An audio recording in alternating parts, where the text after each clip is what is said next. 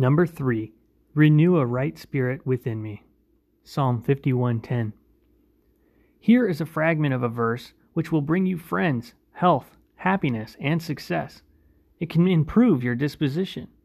The word disposition refers to the manner in which you are disposed to react to situations and people.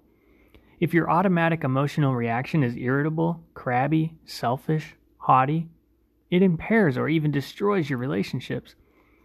The quality of your disposition depends upon your inner spirit. This thought conditioner, by the use of the word renew, implies that when you were created, you had a good disposition. If you have allowed it to deteriorate, Almighty God, who created you, can recreate and renew in you the fine balance, the controlled spirit. He can restore that vital factor in a good disposition, inner, quiet control.